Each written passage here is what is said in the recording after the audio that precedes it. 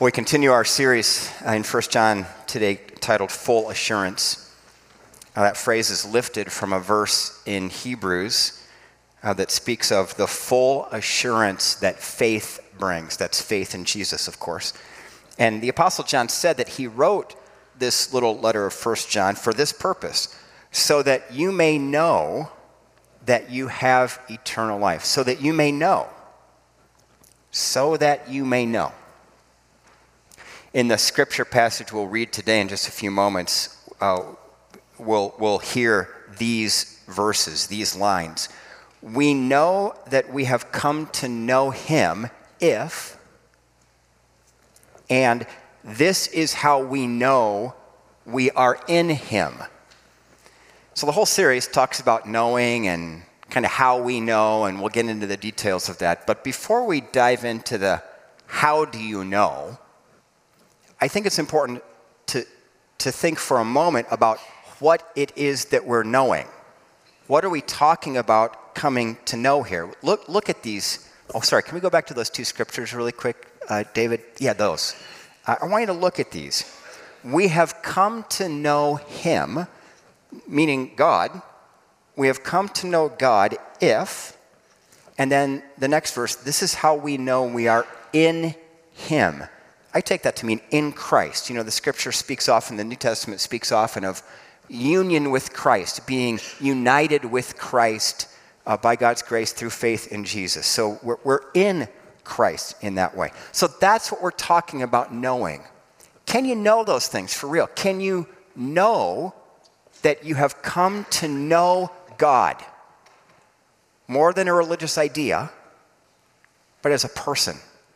And can you know, not wonder, hope, keeping fingers crossed, can you know that you are in Christ, that you have been united with the risen Lord Jesus Christ and exist in that union right now? Can you know that?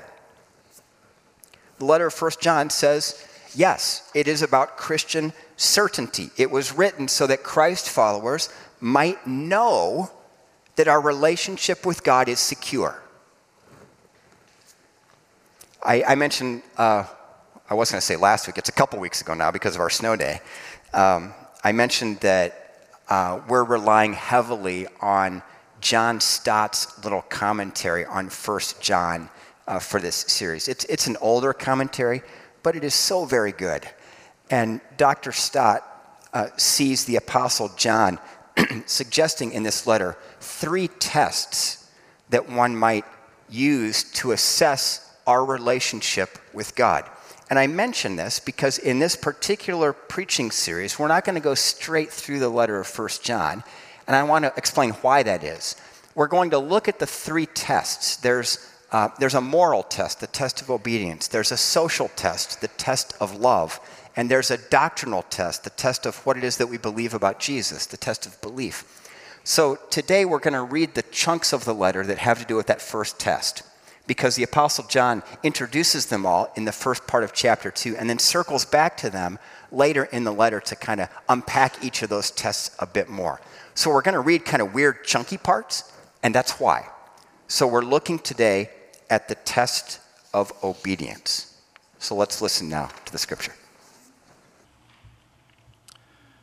We know that we have come to know him if we keep his commands. Whoever says, I know him, but does not do what he commands is a liar, and the truth is not in that person. But if anyone obeys his word, love for God is truly made complete in them. This is how we know we are in him.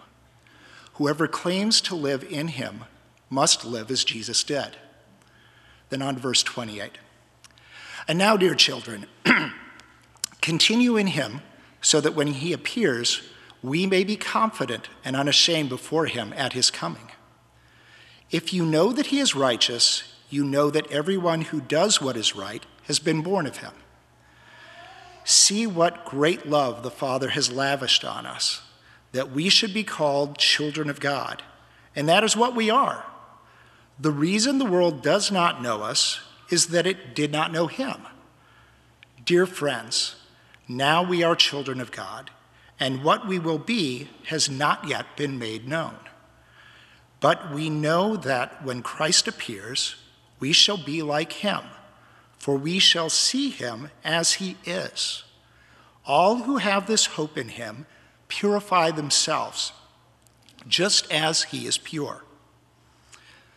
Everyone who sins breaks the law. In fact, sin is lawlessness. But you know that he appeared so that he might take away our sins. And in him is no sin. No one who lives in him keeps on sinning. No one who continues to sin has either seen him or known him. Dear children, do not let anyone lead you astray. The one who does what is right is righteous, just as he is righteous. The one who does what is sinful is of the devil, because the devil has been sinning from the beginning. The reason the Son of God appeared was to destroy the devil's work. No one who is born of God will continue to sin, because God's seed remains in them. They cannot go on sinning, because they have been born of God. This is how we know who the children of God are and who the children of the devil are. Anyone who does not do what is right is not God's child, nor is anyone who does not love their brother and sister. This is the word of the Lord. Thanks be to God. Thanks, Don. So last week during our little snow Sunday, we did a little family worship time in our house, which involved like finding some YouTube worship videos and like singing and stuff. And Crystal looked at me and said, "Hey, can you just give, like you worked really hard on the sermon, can you just give a short version of it?"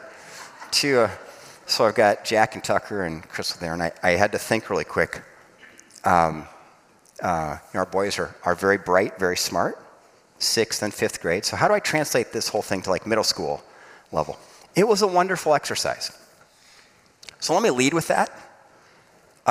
Because we read this scripture, and I don't know if you had the same feeling I had when I read it. I thought, man, I'm out. Right? So if you're born of God, you can't go on sinning? Well, I know myself, so that means I must fail this test. So the point of this sermon is to explain how we ought to understand the scripture, because that is not what the Apostle John is saying here. I think he's saying something that's super helpful for us. So don't get stuck on that. We'll get to that. That's the point of the sermon. Listen now, and we'll get to that. Deal? Okay. So we know that we have come to know him if we keep his commands. If you were to kind of do the original language homework and translate this verse word for word from the Greek, it would read literally, "And by this we know." And by this we know. It's repeated so often in this letter of 1 John. The Apostle John was writing to a congregation where a big chunk of folks had left the church and were claiming that Jesus wasn't really the Christ. So big theological brouhaha, right? Question about who Jesus is and what he did and all that. And a big chunk left. So the congregation that remained was left kind of rattled, wavering. Like, what do we believe? What should we believe? To them, it felt like everything was shaking. So the Apostle John wrote to them and encouraged them by teaching them how they could know that their relationship with God is secure. The book of Hebrews says this: "Therefore, since we are receiving a kingdom that cannot be shaken, let us be thankful and so worship God acceptably with reverence and awe." You know, in this life, it can feel sometimes like everything is shaking. Everything's uncertain and unsteady. What the apostle is doing here is he's teaching followers of Jesus how to ground themselves in that which cannot be shaken in a world that often feels so shaky. So when it feels like the world's coming undone, for whatever reason that might be in your life, when it feels like our lives are unraveling, when it feels like everything's spinning out of control, we can know that we belong to God. we can know that by God's grace through faith in Jesus, we've been transferred into an unshakable kingdom. And the Bible uses that kind of language for followers of Jesus. When you come to faith in Christ and trust God with your whole life, you're transferred from one kingdom to another. Look what Colossians says. He has delivered us from the domain of darkness and transferred us to the kingdom of his beloved Son. I thought about travel metaphors. You get a transfer ticket, and to show you've transferred from here to there. You've been transferred into a new kingdom that is unshakable. While it might feel like everything is shaking, that kingdom is unshakable, and our relationship with God through God's grace and faith in Jesus is secure, is certain. So, how do you know that? How do you know that your relationship with God is secure? Again, the Apostle John suggests 3 tests. The first one, the test of obedience. We know that we've come to know him if we keep his commands. If we keep his commands. So we can zoom out and observe our lives from 30,000 feet and ask, am I keeping the Lord's commands? Now the word keep means to guard, obey, or observe. Not keep like keep in a cabinet or something, but to obey them. That's what this means. To keep God's commands means to obey them, observe them, guard them in the sense of seeking to apply them in our lives. Jesus said it very directly. If you love me, keep my commands. Seek to do what I say. Right? So one way to assess one's relationship with God is to check yourself to see if you're trying to follow Jesus by doing what he said. It's a very kind of simple test, right? If you are, you can be assured that your relationship with God is secure, that you know God and are in Christ. Because that's what we're coming to know, right? That you know God as a person and that you're united with Jesus. Now, again, I know what you're thinking, like me, but I don't keep God's commands perfectly, so do I fail the test? Am I unable to have the full assurance that faith brings because I'm imperfect and still do wrong? Well, look at what comes next, verses 4 and 6 in chapter 3. Everyone who sins breaks the law. In fact, sin is lawlessness. But you know that he, it's referring to Jesus now, appeared so that he might take away our sins. And in him is no sin. No one who lives in him keeps on sinning. No one who continues to sin has either seen him or known him. So there are 3 pieces here. The first is a definition of sin. The Bible has many, but this is a very direct one here. Sin is defined as breaking the law. That means breaking God's law. God's law contains God's commands. So breaking the law means that we're not keeping God's commands. Right? By definition, sin is the violation of God's commands, which again is the opposite of keeping God's commands. So go back to the test. We know that we've come to know him if we keep his commands. So, boop, boop, boop, problem. That's the first piece. The second piece is this. But you know that he appeared so that he might take away our sins. And in him is no sin. So this is about what Jesus came to do. In the gospel repeated over and over again in so many different ways in the scripture. He appeared, meaning came in person, in the flesh. Remember, that was an issue in this church. He came in the flesh. This is Christmas. Jesus wasn't just a human being. He was fully human and fully God. He was the Christ. He came in person, in the flesh, at Christmas to do something. Namely, to take away our sins. And that, in the original language, that phrase, take away, means to rescue us. To rescue us from our sins. And this is the simple way of talking about what salvation, according to the Bible, is. What it is that Jesus came to save us from. The biblical understanding of salvation is that Jesus came to save us from the penalty, the power, and the presence of sin. The 3 P's. So very helpful. The Apostle Paul tells us in Romans that all have sinned and fallen short of God's glory. And sin separates us from God, puts a big wedge in that relationship. There's a separation there. And I don't know where you're at in your spiritual journey. For a long time, before I was a follower of Jesus, I heard the word sin, and my initial reaction was, I'm not that bad. I do okay. And then I went through this kind of growth phase. I came to understand that the word sin was actually a word used in ancient archery and refers very technically to the degree to which the archer missed a perfect bullseye. That was sin. That was helpful to me because I thought, well, okay, I'm not shooting perfect bullseyes every time in my life. I can at least acknowledge that. There's a little variance from the perfect, right? That's me. And then I came to understand sin as this relational concept, really primarily a relational concept with God, not a behavioral thing. But sin is relational and separates me from God. And then I started to understand that I could feel that separation in this life. I remember one of the first times I was reading through the Bible as a Christian, I read through Genesis 4. That's the story of Cain and Abel.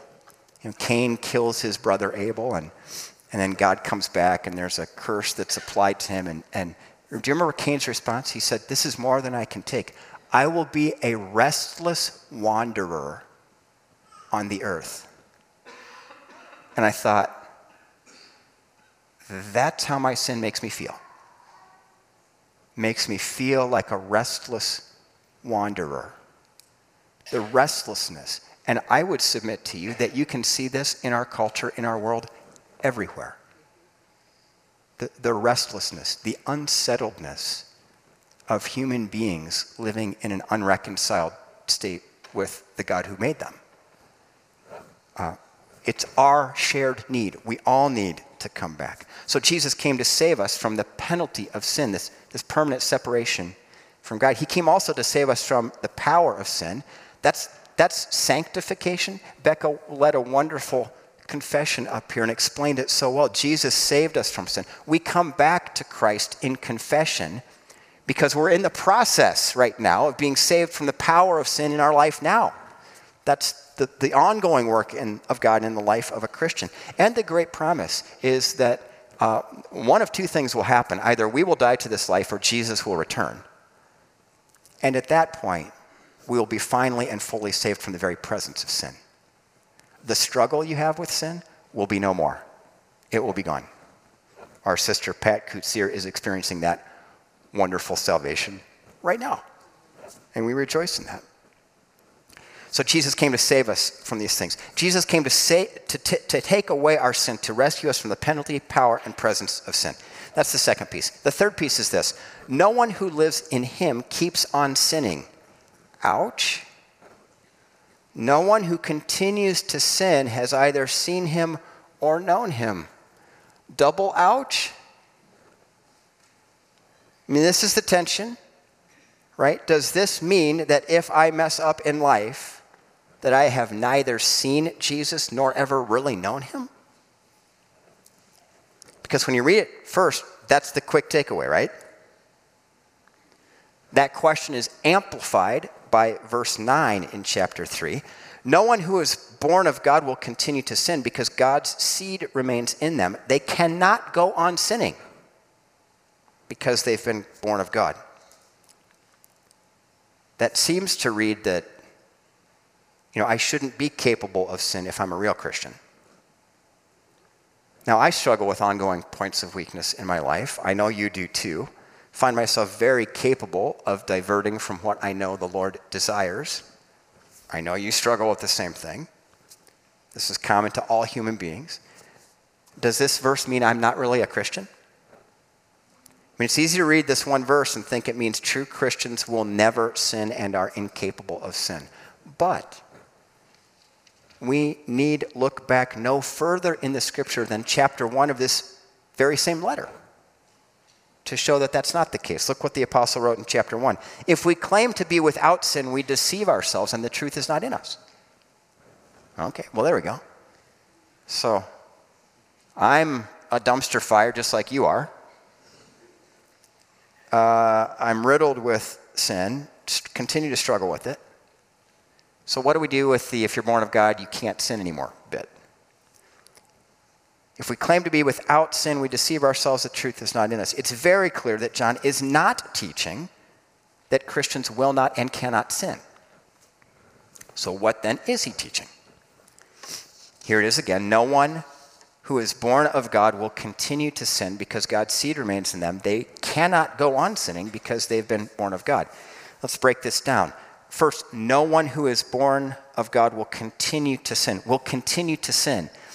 If you look at what that word actually means, it refers to the settled habit of sin, not an isolated act. That's important. The settled habit, not an isolated act. Then that phrase, they cannot go on sinning. In that little phrase, the verb tense makes all the difference. This does not mean that a Christian is incapable of committing a sin.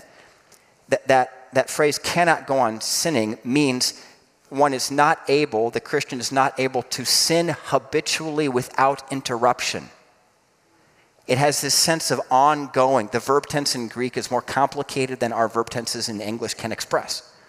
And there's this sense that it's an ongoing action without interruption. The point, I think, that the Apostle John is making is that sin is incompatible with the new nature that a Christian receives by God's grace through faith in Jesus. There's a disconnect there. He's not saying that individual sins are impossible for the Christian. Dr. Stott has a great section to explain this. I'm going to read it. I think I put it on the little insert sermon note thing as a takeaway too. The sin a Christian does not and cannot do is habitual and persistent sin. He may sin sometimes, even with the consent of the mind and the will, but he is overwhelmed by grief and repentance afterwards, and the whole direction of his life is towards God and holiness. His mind is set on the Spirit and on the things above, not on earthly things. Eyes are ever towards the Lord, whom he sets before him always. His eyes are fixed upon all God's commandments. His heart is also fixed. An even older commentator wrote this: although the believer sometimes sins, yet not sin, but opposition to sin is the ruling principle of his life. That was very helpful to me. I hope it is to you. The phrase ruling principle. That's what the Apostle Paul's talking about here. If because of God's grace and your faith in Jesus, the ruling principle of your life is not sin and the pursuit of it,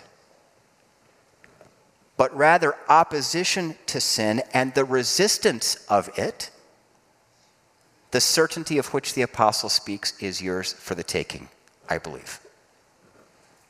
Or put another way, if you acknowledge your sin, have asked Jesus to save you from it, and are resisting sin in your life, you are keeping God's commands and can know that you have come to know God and are in Christ.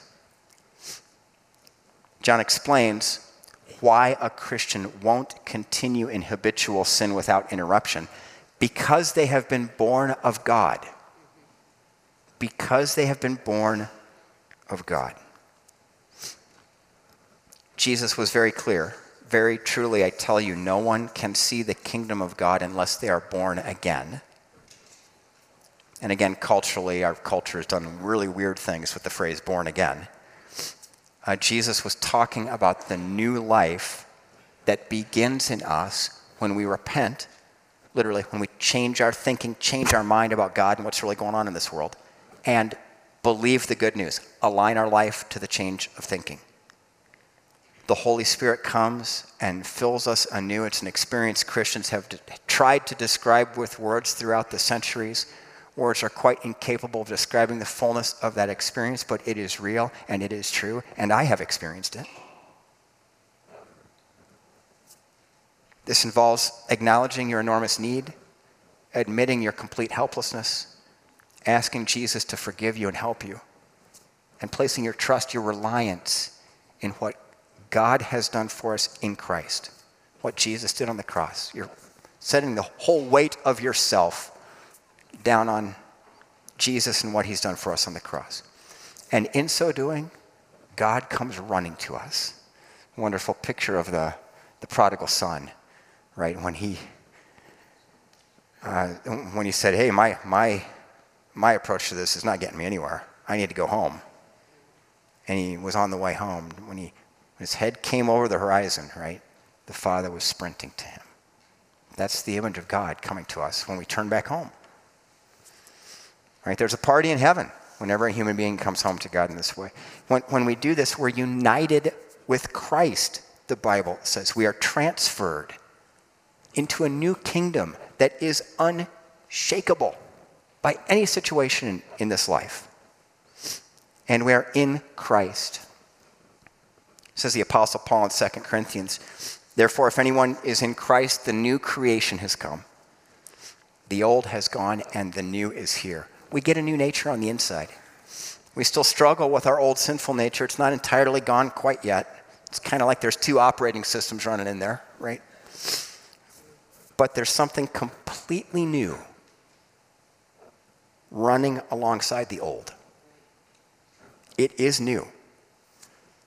Says the Apostle John, in this test of obedience, the standard for knowing your relationship with God is secure is not sinless perfectionism, but the transformation of the inner person that comes from new birth in Christ. And if you're new, you know. If you're new, you know. Again, the very literal translation, by this we know that we have come to know him. And by this we know. So here's the test again. We know that we have come to know him if we keep his commands. I hope this comes as a great assurance to you. It can also come as a great challenge to us, depending on where we are in our relationship with God. But this is the test. It's not being perfect. It's whether the ruling principle of your life is sin and the pursuit of sin, or an acknowledgement of your need, a turning to Christ, and a resisting of sin. One last piece. If you do something and in your heart you know it was wrong and you turn around and try to make that right, that's an indication that you're seeking to follow God's commands, right? Because of the presence of the Spirit in your life and the new nature you've received from God. And by this, we know we have come to know him. In the name of the Father, and the Son, and the Holy Spirit. Amen. Let's pray together. God, thank you that in this world that is ever-changing, that at times feels shaky, thank you that we can know. Thank you that you have not left us alone to figure it out on our own, but that you have come to us in person to show the way, to be the way. Help us where we are today, God. If there's any barrier in front of us in moving forward with you, I pray, God, that you pour out your Spirit and provide a way through, over, around that barrier. Provide what's needed for us to move forward with you. We know that you do that. We don't come to you because of our strength and generating faith. We come to you because you draw us. So would you please, Lord, draw all of us to you, pour out your Spirit, and bring us home to you. And we ask in Jesus' name. Amen.